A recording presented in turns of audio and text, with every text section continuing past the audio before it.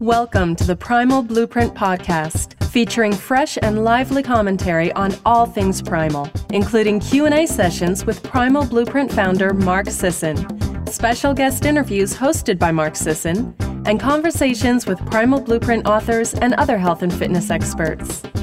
The show is presented by Primal Master Formula, the world's most potent multivitamin, mineral, antioxidant, and anti-aging supplement, available at primalblueprint.com. Past episodes are available for download or to review written summaries at blog.primalblueprint.com. And now, here's your host, Brad Kearns. Hey, listeners, I'm so excited to go all the way across the globe and sit down, talk through a microphone with two of our favorite guests to the Primal Blueprint podcast. It's Matt Whitmore and Keris Marsden, world famous authors of Paleo Primer and now Paleo Primer Second Helping. How you guys doing? We're good, mate. That's How quite are you? a build-up, that is. Oh, my goodness. I mean, I'm not kidding around, because when we first met, it was, I think you sent an overture about this little book that you'd published in your garage, and we're selling out the back door in London, and it was actually selling pretty well. And then it went crazy. And then we took it over to United States, and it's been a bestseller in the category. We called it Paleo Primer. You guys called it Fitter Food. But American listeners will be familiar because it's been in the Costco's and it's been in all the Barnes and Nobles and run through several printings. So we were so excited a little while ago to find out that you were working on basically a sequel, more good stuff like the simple recipes, but also throwing in some fun new elements. And I think basically sitting back and seeing how the first book was received, and then you were compelled to write again. Tell me about how that whole thing went. It was a bit of a weird one, I guess, because we always intended to do more books, especially once the first one, it took us by surprise and done so much better than we ever anticipated doing, and especially with you guys kind of being interested in it as well, which was phenomenal for us to get a call from, you and Mark Sisson that day. It was quite a bizarre experience. So, I think I mentioned last time, Keris thought that I was winding her up and having a joke, and I said, Mark Sisson is on the phone. And, since then, we've got great feedback about the first book, and the demand was there. Everyone was like, come on, guys, when are you going to do another book? And time just flew by. And then next thing you know, we were like, wow, it's been 2 years now since the first book come out. Like, what are we playing at? We really should do another book. And we had so many ideas and recipes, and it just made perfect sense to just put them into a second book and get it out there, didn't it? Yeah, we also wanted to kind of, from the feedback after the first book, we got lots of queries. So we kind of sat back and thought, well, what do we get questions about? And there was a lot about how to personalize the kind of paleo approach. And that's in terms of macronutrients, so carbs, proteins, fats, but also how strict should you be with it? When can you kind of have your pizza and your ice cream and things as well? And then we also kind of wanted to encourage people to start seeing food a bit more as medicine, really. So there's a section in the book on gut health and how foods can help detoxification and your immune system and lower inflammation. And that's kind of Matt probably loves the performance stuff more than I do, and I love the medicinal side of food. So we combine both, don't we? Yeah. In the latest winning book. combo. Yeah. So you always hear this term now, personalize, and there's two books with kind of that in the title. Chris Kresser was one, and then someone else wrote something about your custom paleo program or something. And I don't know what does it really mean when you're talking about personalizing, when you have sort of these there's the philosophy and the understanding of which foods are optimal for our genes and which foods we shouldn't eat. So where does the personalization come in, and why is it so important? I think what we kind of encourage people to do is kind of conduct your own personal experiments, but nail the basics first. And the reason it's so important is because the more research that's been done, there are kind of studies suggesting that genetically some of us are better on high fat, some of us are more well adapted to higher carb diets, some of us, they're just kind of, some of us have a health history, maybe where we've derailed our blood sugar levels and we're a bit kind of suffering from symptoms of inflammation. So your immune system maybe isn't very strong. So there's a greater need for you to look at the kind of immune system side and take out some of the allergens, like maybe even nuts and eggs. Dare we say that to a paleo audience? So we kind of want people to understand, firstly, what food can offer, what are the benefits of it, strip back and go right back kind of away from the processed foods, get that paleo foundation in place, and then conduct your experiment. But don't feel beholden to rules and what everyone else is doing, because there's a chance that either because it's genetic or due to your health history or your lifestyle now, actually something else different works for you, and listen to that feedback from your body and have confidence in the choices you make. So the genetic aspect of it, we've had DNA Fit Andrew Steele on the podcast, Great Britain. They're doing a good job over there. But what are they finding out regarding your macronutrient balance that really you feel is valid and playing out in real life examples? So the bit that's kind of fascinated me a bit, both of us did DNA Diet and DNA Fit just out of curiosity. And then I went on to do 23andMe and look at the kind of gene test results. And I've done a few courses, and it's the kind of looking at whether people do that well on saturated fats was a big interest for me, because obviously there's huge benefits to consuming saturated fats. And we're not kind of scared of cholesterol, and we put the studies out there to say that they've been vilified for all the wrong reasons. But there was definitely kind of some research suggesting certain gene types, so that's usually the ApoE4s if you do the gene test, maybe don't do so great on high saturated fats and are better moving towards kind of the more Mediterranean fats, we call them, so more oily fish, more avocado, nuts and seeds. Obviously this is kind of like it's still the icing on the cake for us, because if you look at the recipes that we use, there's just a mixture of all different types of fats. So we're kind of saying to people, don't go across any extremes initially, because it may be that extreme isn't right for you, and that you should really do it under the guidance of a nutritional therapist or a coach who's very kind of experienced in maybe ketogenic or very low carb diets, if that's a route that you want to explore. Do it under the direction of someone else, especially for sports performance, which is an area that everyone's really, I know you guys are really big on ketogenic. So we kind of say to people, go and work with the professionals on it. Don't just dive in and think, well, it sounds good for him, so I'll try it on myself.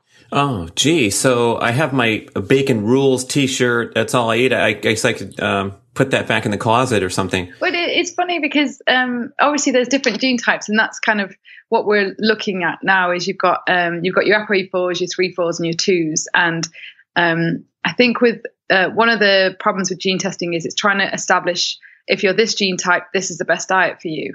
And of course, we've explained before, it's a little bit more complicated in that we've got to consider your hormone health, your insulin health right now. Are you better doing a low carb diet, or actually are you quite good with carbs and just need to change the source to kind of more nutrient dense, more fibrous carbs? The other side of it for me that I'm getting really interested in is gut health, and what are the effects of a low carb diet, high fat diet on gut health. For some people it can be beneficial, for others not so much. So previously, when I used to I think when I first started out on this, I really believed that people should really push towards a stricter paleo diet. I do think it has a place therapeutically, but then they need to kind of look at expanding their nutrition a little bit, adding as many foods in as they can without compromising on their health.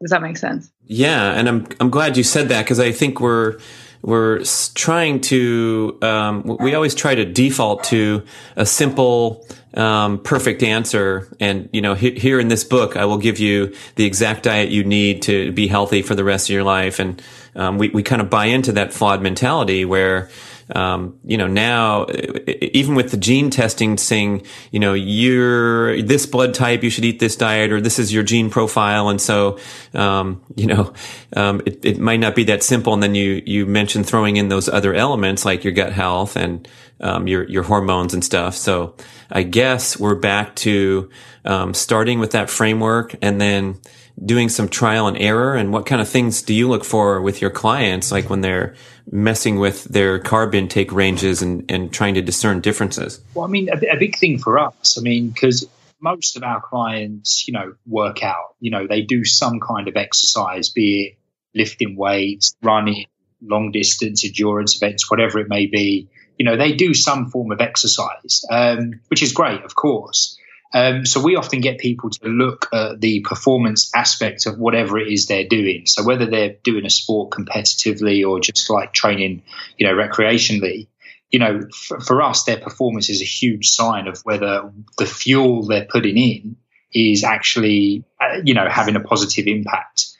So are their energy levels going up? Are they getting stronger? Are they able to run a little bit faster or a little bit further, whatever it may be?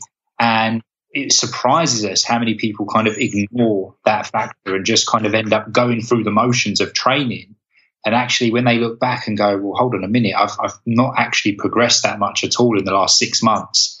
And, we're always like, well, have a little look at your nutrition. Are you consuming enough carbohydrates? Are you eating enough protein? Are you getting enough sleep, etc.? Calories generally. Calories, full stop. And we always say to people as well, there are no kind of absolutes when it comes to nutrition and training. There is no one definitive answer that we can give people.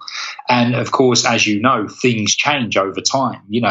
When people embark on a new nutrition plan or training plan, whatever it may be, over time, through that positive change, their bodies will change, hormonally, insulin health will improve. They'll probably build more lean muscle, metabolism will change. So the demands their body has changes, but people don't adapt their nutrition accordingly. And they just kind of try and change everything else, but their nutrition stays the same. And then they wonder why they kind of hit these plateaus.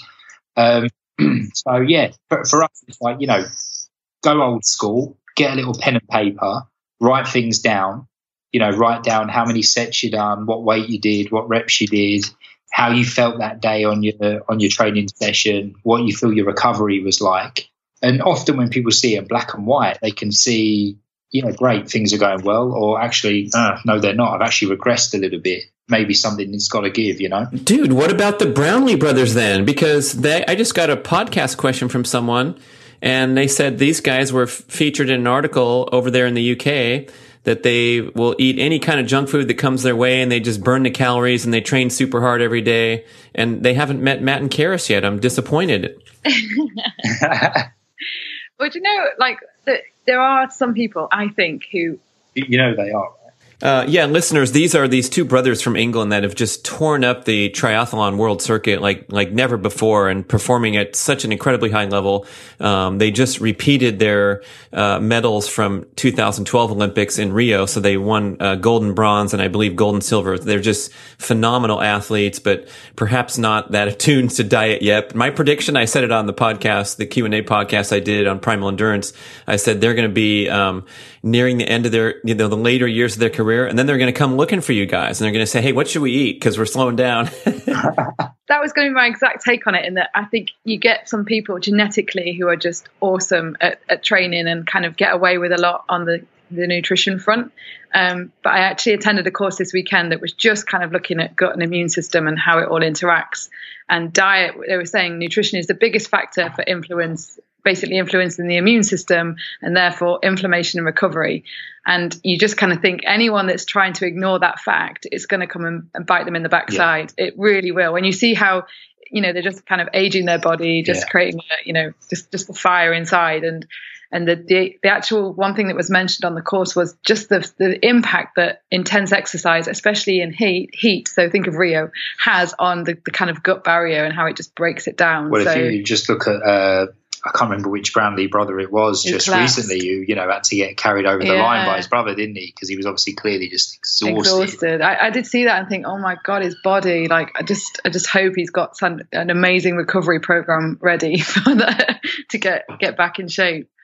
But I think that the key word there is kind of longevity. And I think when you're a competitive athlete like they are, and as you mentioned, incredible athletes, it's just absolutely amazing to watch. And I think when you're kind of, genetically built a certain way, and don't get me wrong, no doubt they train their asses off.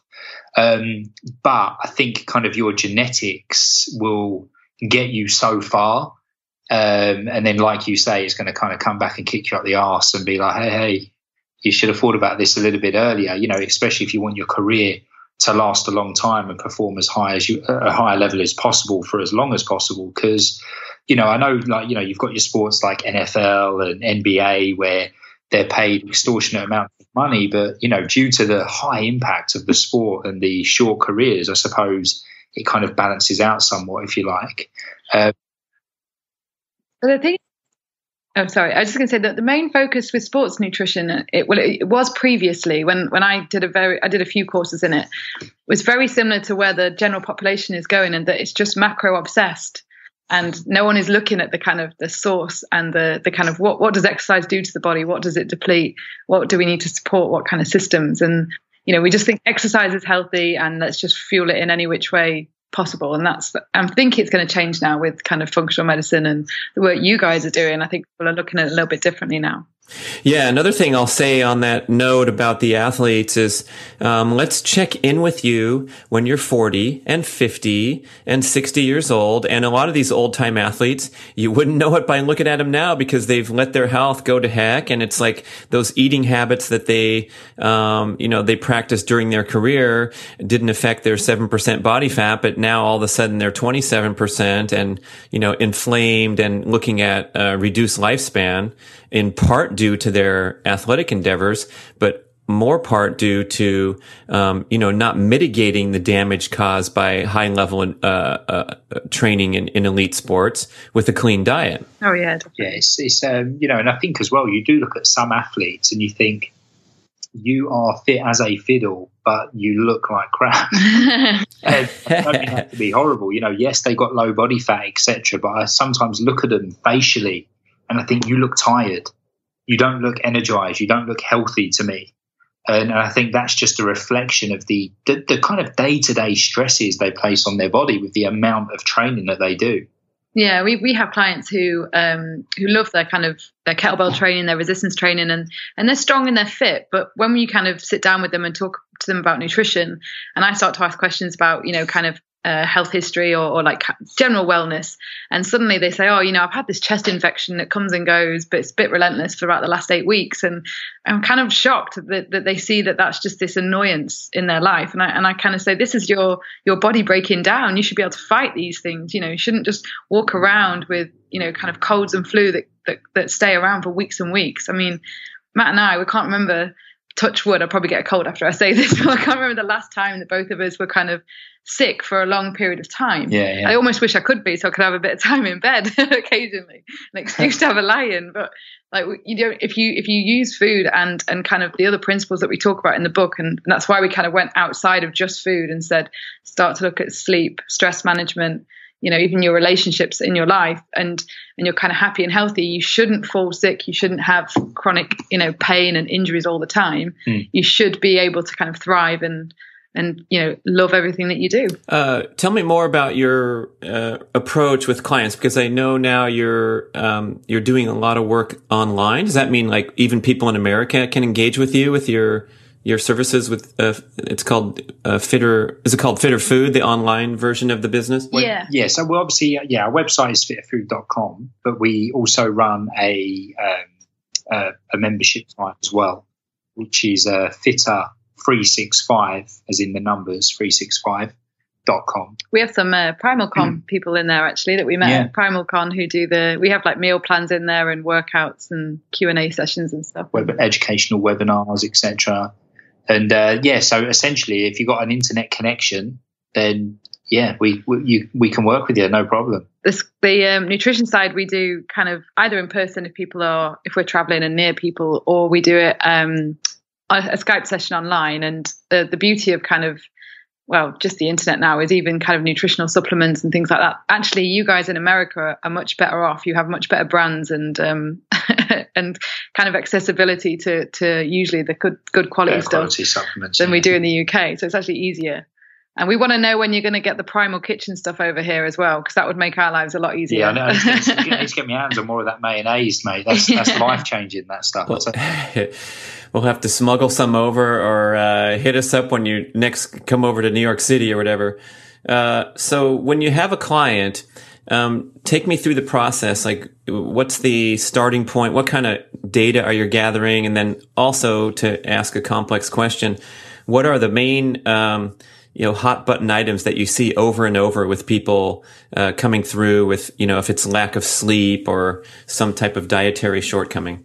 So the general thing I do is I get people to fill in a questionnaire with all sorts of questions about, I ask things like, right back to how they were born and kind of whether or not they were breastfed, just looking at their immune system health, all different types of allergies and things they might have suffered from during childhood. So the approach is kind of known as functional medicine, which your listeners have probably heard about. And that's where you kind of go back through a patient's timeline. And what I'm trying to look for and find out is any periods where they might have fallen ill or maybe traveled a lot, and kind of just get a picture of their health up until the consultation, basically. And what I'll see here is if someone tells me that as a child they had things like eczema, asthma, sinus problems, I know that possibly they're susceptible to kind of, their immune system can get unbalanced very easily. And then I'll ask a lot about their nutrition. So their nutrition as a child, through routines when all of us just go off the rails and eat loads of sugar and drink too much. So that's pretty much standard for everybody. Also, just things like I'll ask quite a lot in depth about their digestive health, which some people find really uncomfortable. But I want to know, do they have a bowel movement every day? What does that bowel movement look like? So they get a chart where they can basically point out what their stool looks like, which some of them find really hilarious. I'll ask about things like any health symptoms that they're struggling with, and I'll do big lists, because a lot of people have things like skin problems. Men are terrible for this, actually. They'll talk about this kind of red, flaky, dry skin that they've had for most of their life and just say, yeah, but it's always been there and it's harmless. But to me, it's a sign that some part in their body, some system is not happy and is reacting. And it's very easy. Often with some people, I'll do very slow change and say, let's just remove wheat and gluten and maybe dairy, and they can instantly see a difference, especially in skin. So sometimes I'll do slow step change, but other people like to go in kind of all guns blazing. Let's just do something big and different. But other areas that I ask about, I'm also looking at things like stress, because I want to know about kind of adrenal health. So are they overdoing it in the gym, at work, the hours that they work? I ask about symptoms. So do they have things like racing mind? Any problems with anxiety, or things like even, heart palpitations. So anything unusual in that area. And then I go into kind of a lot of detail with nutrition. And it's funny because exercise is the bit that I ask them to kind of detail their weekly routine. And they often will expect me to come back with a very specific macronutrient plan for their diet and a very specific training plan. And often I'm just not really kind of actually doing much there at all, especially if they're kind of familiar with what we do and already doing fitter food or paleo, kind of a paleo style diet.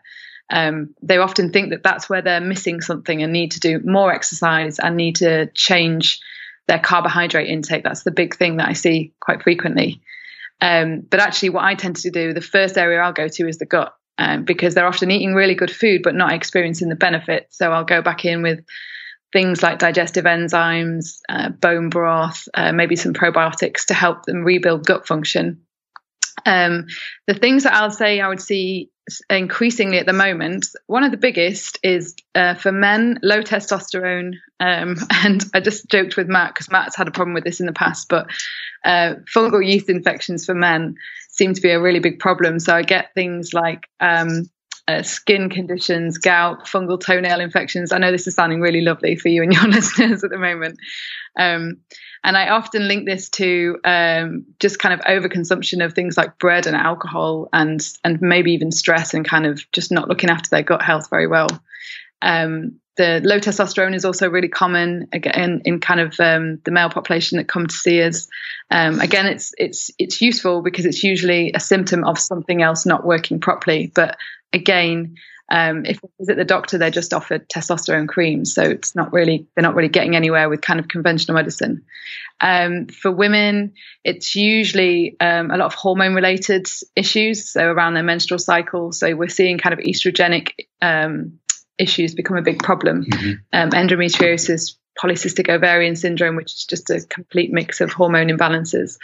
And I'd say across the board with men and women, depression is a really big problem.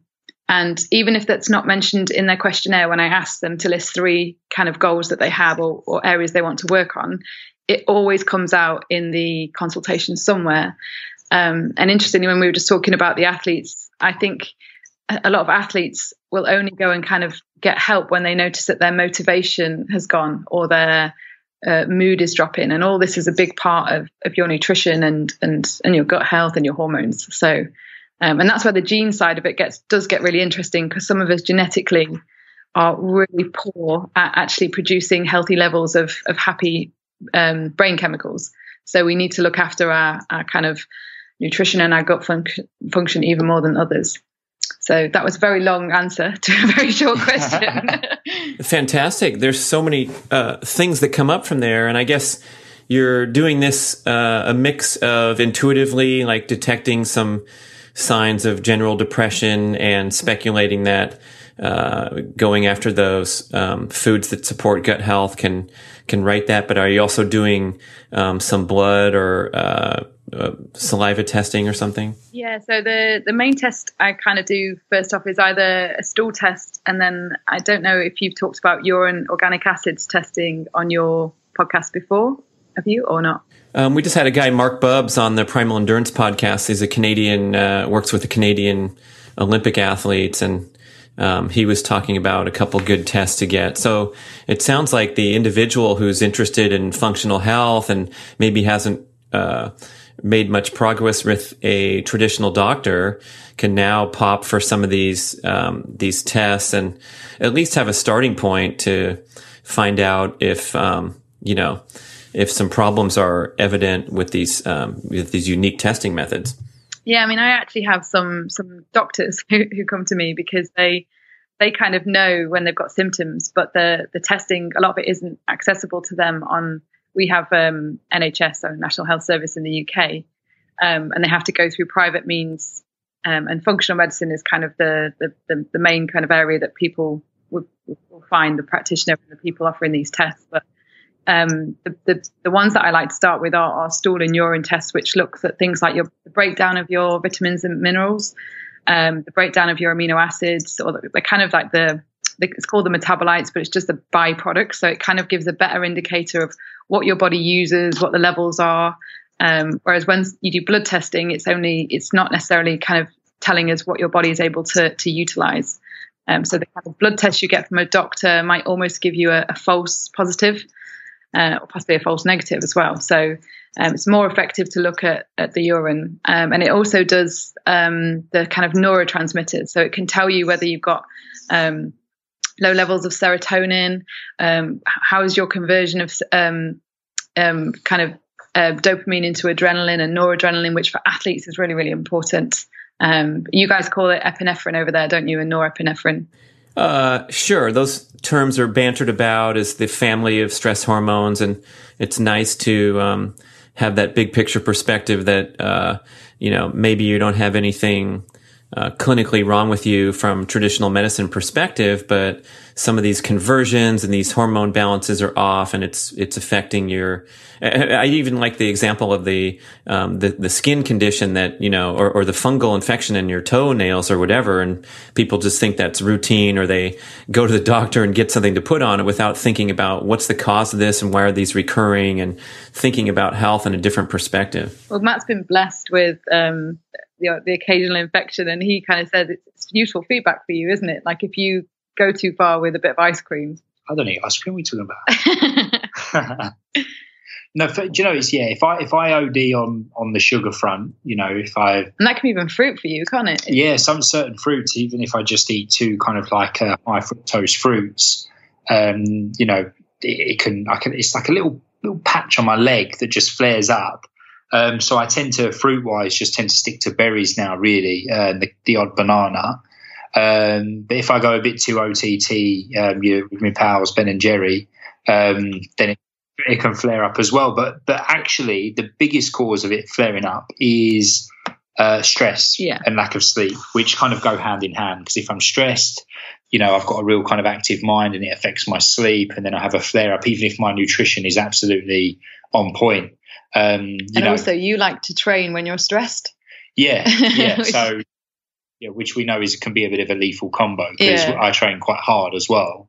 was a bit of a release. So it's like, yeah, I'm already stressed. Cool. Well, let's just elevate cortisol even more in the gym, and then just neck a ton of coffee as well to kind of counteract the lack of sleep and just elevate cortisol even more. So as I know, it's a vicious cycle.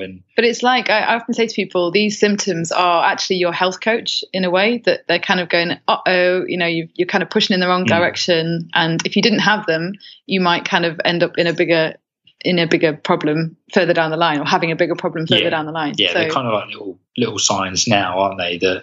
Little pep talks from your body. But I mean, equally, like you say, it's good sometimes to have it, because it's like, well, you've gone a bit too far. But I think, especially like with clients, like with us, like we're very kind of in tune with our bodies, if you like. We've been doing this a long, long time, and you kind of learn a hell of a lot about yourself over the years, and we're still learning. This is a journey for us for the long haul, and we're kind of constantly adapting things as we go. But with our clients, I think sometimes for them, getting that realization that actually what you eat plays a huge role in things such as like autoimmune diseases and, like eczema, acne, psoriasis, etc., which are quite common problems, aren't they, with the clients we work with. And honestly, I mean, we've got clients that see huge change in their skin in as little as a week, just through, maybe cutting certain things out of their diet and making their diet more nutrient dense. And they're like, oh my gosh, like I've been applying creams to this, taking tablets for this for years, and I've never got it this good. And you're like, well, there you go. Now you know what I mean? And it's for us, it's a real breakthrough, because they've then seen it, they've witnessed it firsthand. So they don't need convincing anymore. But sometimes getting people to cut out the dairy, for example, which tends to be a big one, can be quite difficult, because they like it, and it's hard to tell someone that they can't have something that they like. For now, it's not forever. I'm not saying they can never have it again, but, if they can identify that it is a trigger for them, then that's a big breakthrough for us.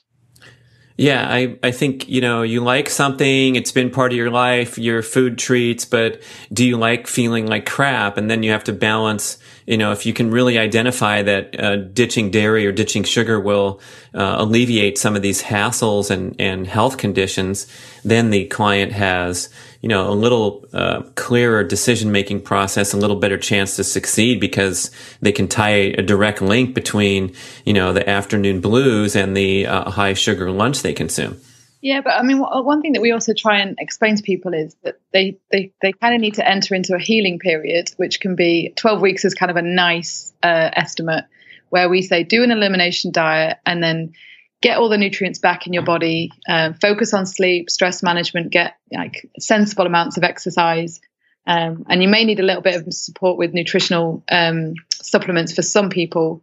But actually, after that 12-week period, you might find that you can add just the occasional thing back in. And that's what we tried to explain in our second book, was you might want to be 80-20, 90-10, where kind of, 90% of your intake is on par and very kind of supports your goals, but then don't sweat it if you go out and it's someone's birthday and someone plants a piece of birthday cake in your hand. And it's kind of getting people to understand what works best for them. Some people just we tend to now really enjoy the food that we eat. So I don't tend to, I don't know if this is going on in the US, but in the UK, there's kind of a culture of cheat day or cheat night, where you go and order like pretty much all the rubbish from all the supermarket aisles or takeaways, and you just completely go for it. That's crazy. And some people, it's kind of come from really the bodybuilding world, isn't it? Where you have that day and then the next day you're back on it eating just chicken and steamed greens. And that's kind of carried over here and it's very popular. And we get asked a lot, oh, do you two have a cheat day? But what we tend to do is most of our nutrition is just exactly as we kind of write in the book, Fit Food Principles. It's paleo-ish. But if we were to go to, like we just said, like a kind of party and someone puts a nice pizza in front of us, we don't kind of go, oh, we can't eat that, we're paleo. We don't have those rules.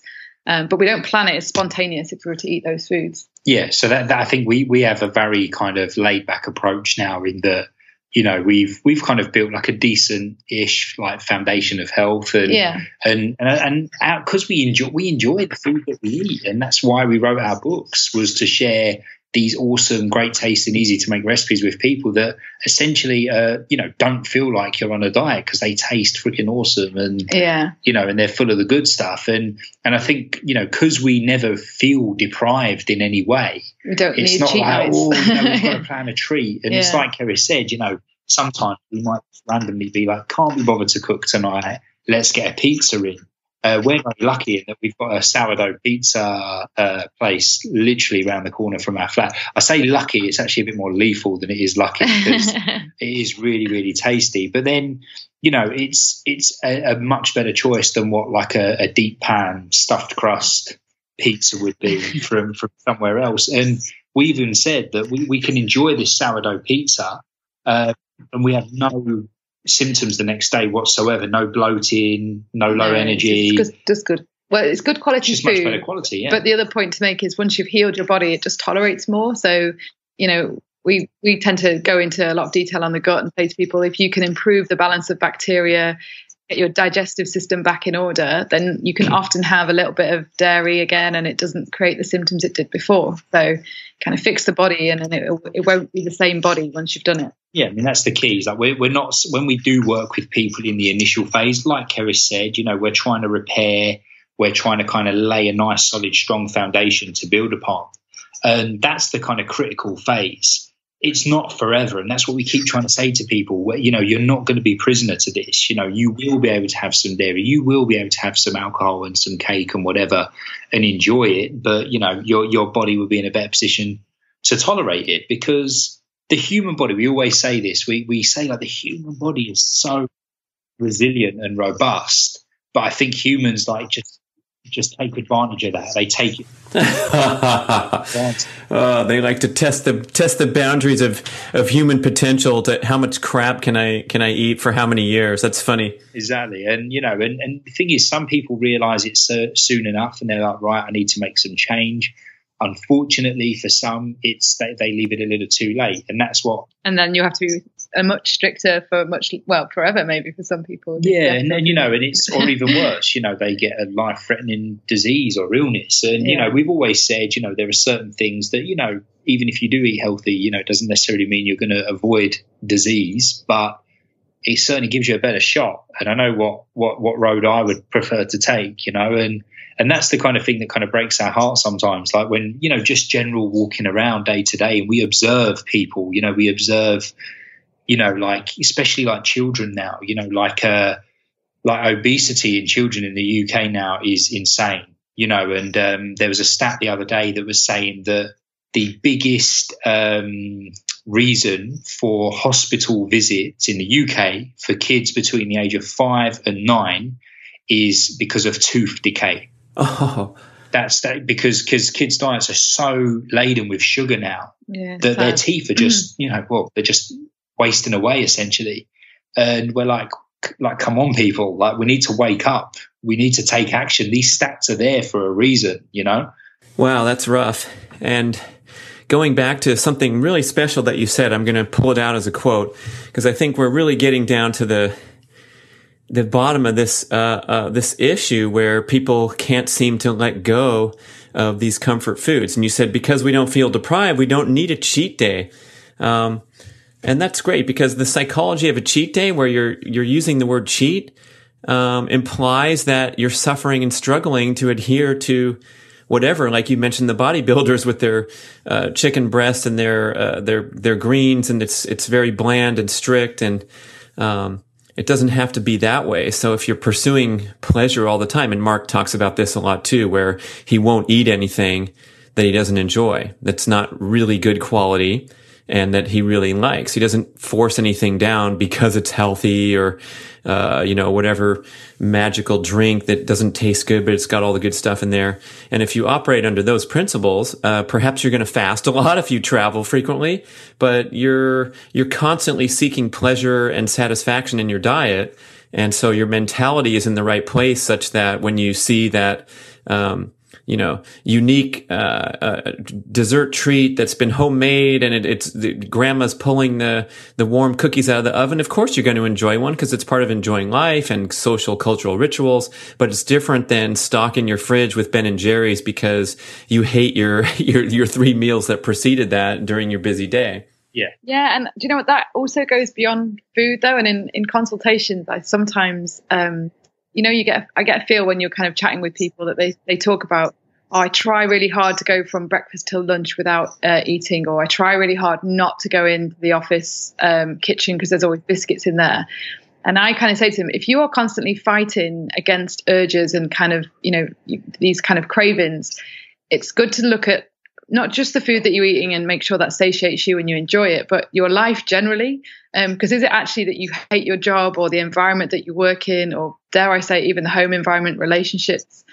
Because they actually lead people to just walk to the fridge and open it just frequently throughout the day. Yeah. And Matt and I have observed that in each other, where when we've got really stressful times with the business, Matt just stands in front of the fridge door pretty much most of the day, just staring at it, just staring at it. And we feel those cravings come along because we're in an environment. Maybe running a business is probably the scariest thing we've ever done, really, together. And it has those moments where we go, oh crikey, we feel out of our depth, and we instantly seek, just comfort somewhere. And usually that can be food. And so we talk about that a lot with clients and say, this may not be a nutrition thing. It could be an aspect of your life that we need to address. And that might feel a bit weird to them that I'm asking questions about whether they like their partner or whether they enjoy their job. But often the outcome from a consultation can be that they really lack a sense of purpose and fulfillment in their life. And so they just keep derailing their nutrition to make up for it.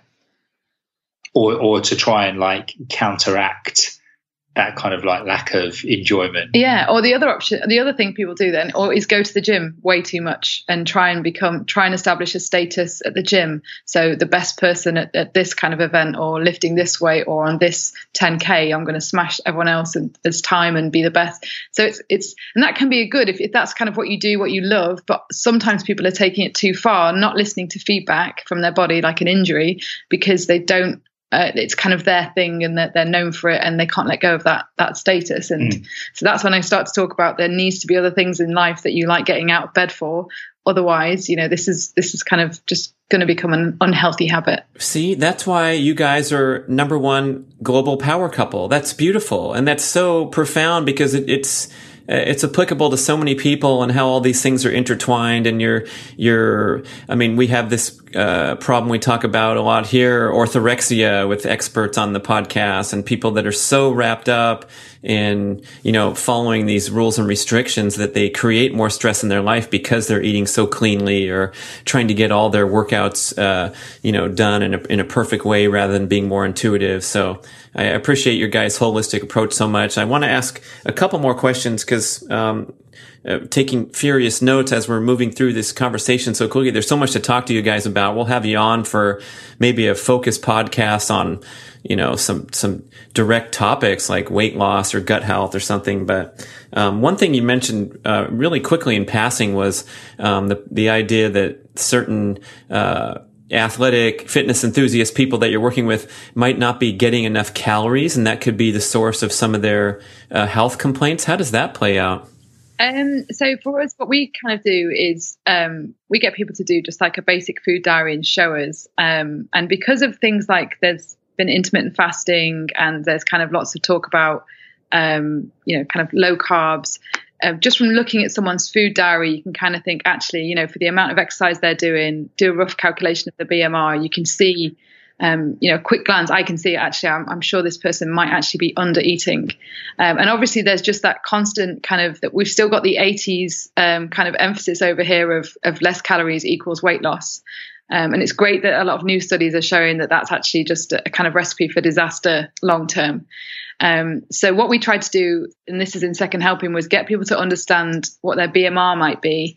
And then just a very vague idea, because we're not big fans of using kind of tracking apps obsessively, because that also can become a stress. So we came up with the idea of kind of doing charts and tables to say, kind of a cup of sweet potato is roughly this many carbs and calories, and just kind of have a look at your common food groups and get an idea.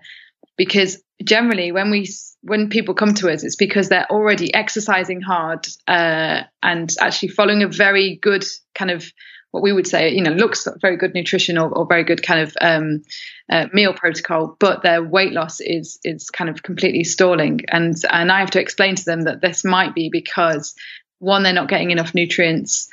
Two, their body might be kind of holding on to fat stores because maybe through stress training and calorie restriction, they've actually downregulated a lot of hormones that would be involved in fat burning. So it's like thyroid hormones and leptin. So actually, and it's funny, but you have this conversation with people where they're almost too scared to increase food because that goes against what they've been told to do for the last 20 years.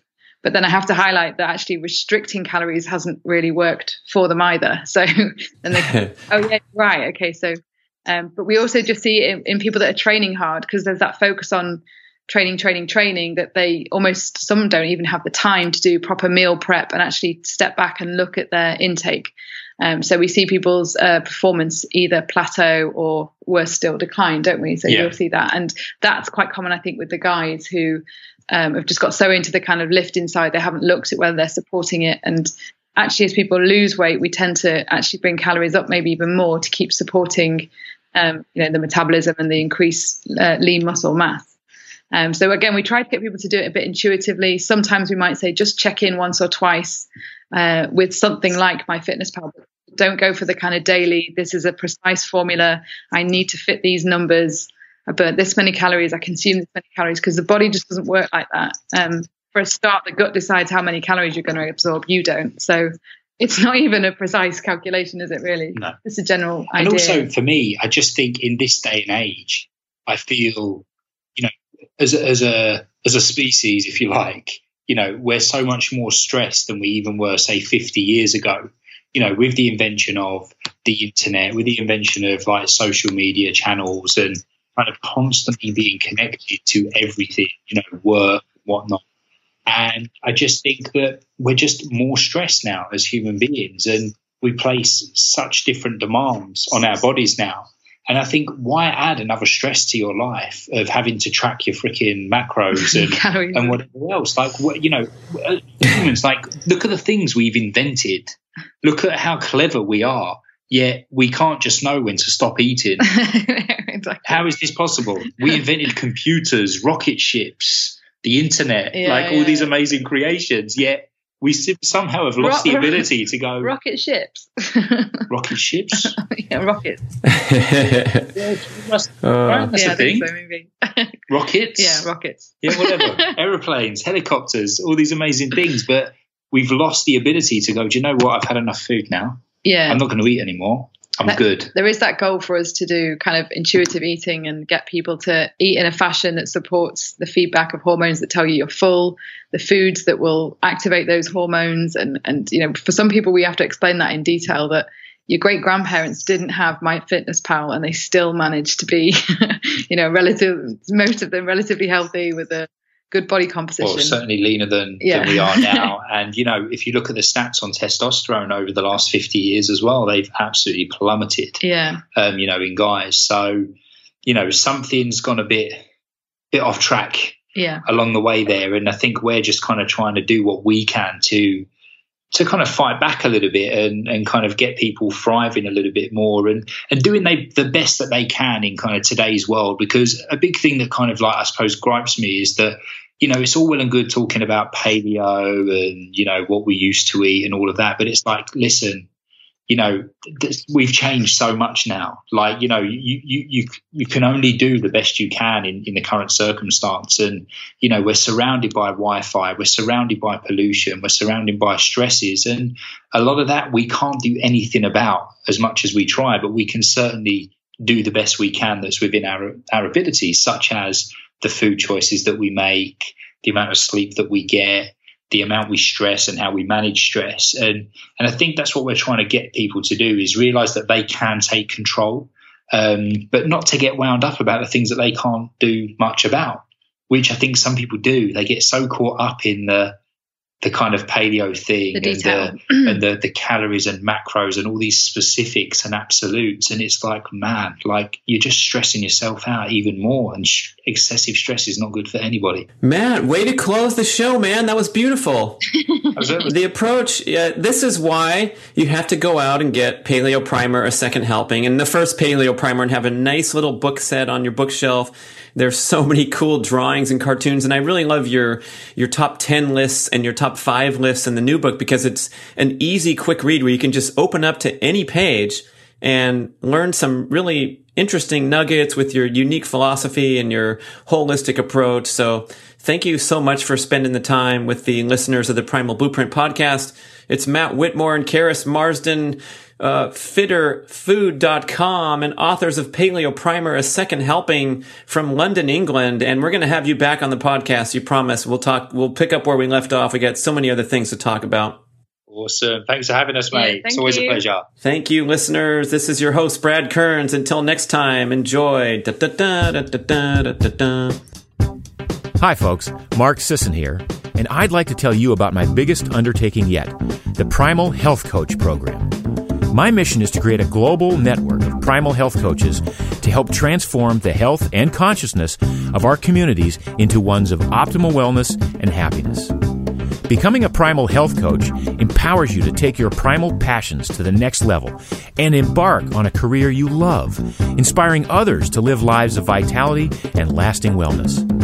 If you dream of a career in health coaching, but have been held back by worries, such as the investment of time and money, then I encourage you to hesitate no longer. Health coaching is the fastest growing specialty in all of coaching, and we've created an online education program that allows you to learn from the comfort of your own home and at your own pace. We also have payment plans available, so you can start immediately for just $1 down. The world needs primal health coaches to provide a blend of ancestral wellness solutions to the modern health crisis. The world needs you. Are you ready to become one of the world's most trusted, experienced, and knowledgeable health coaches? To learn more about this online certification program and to take the first step toward a career you love, visit primalhealthcoach.com and subscribe.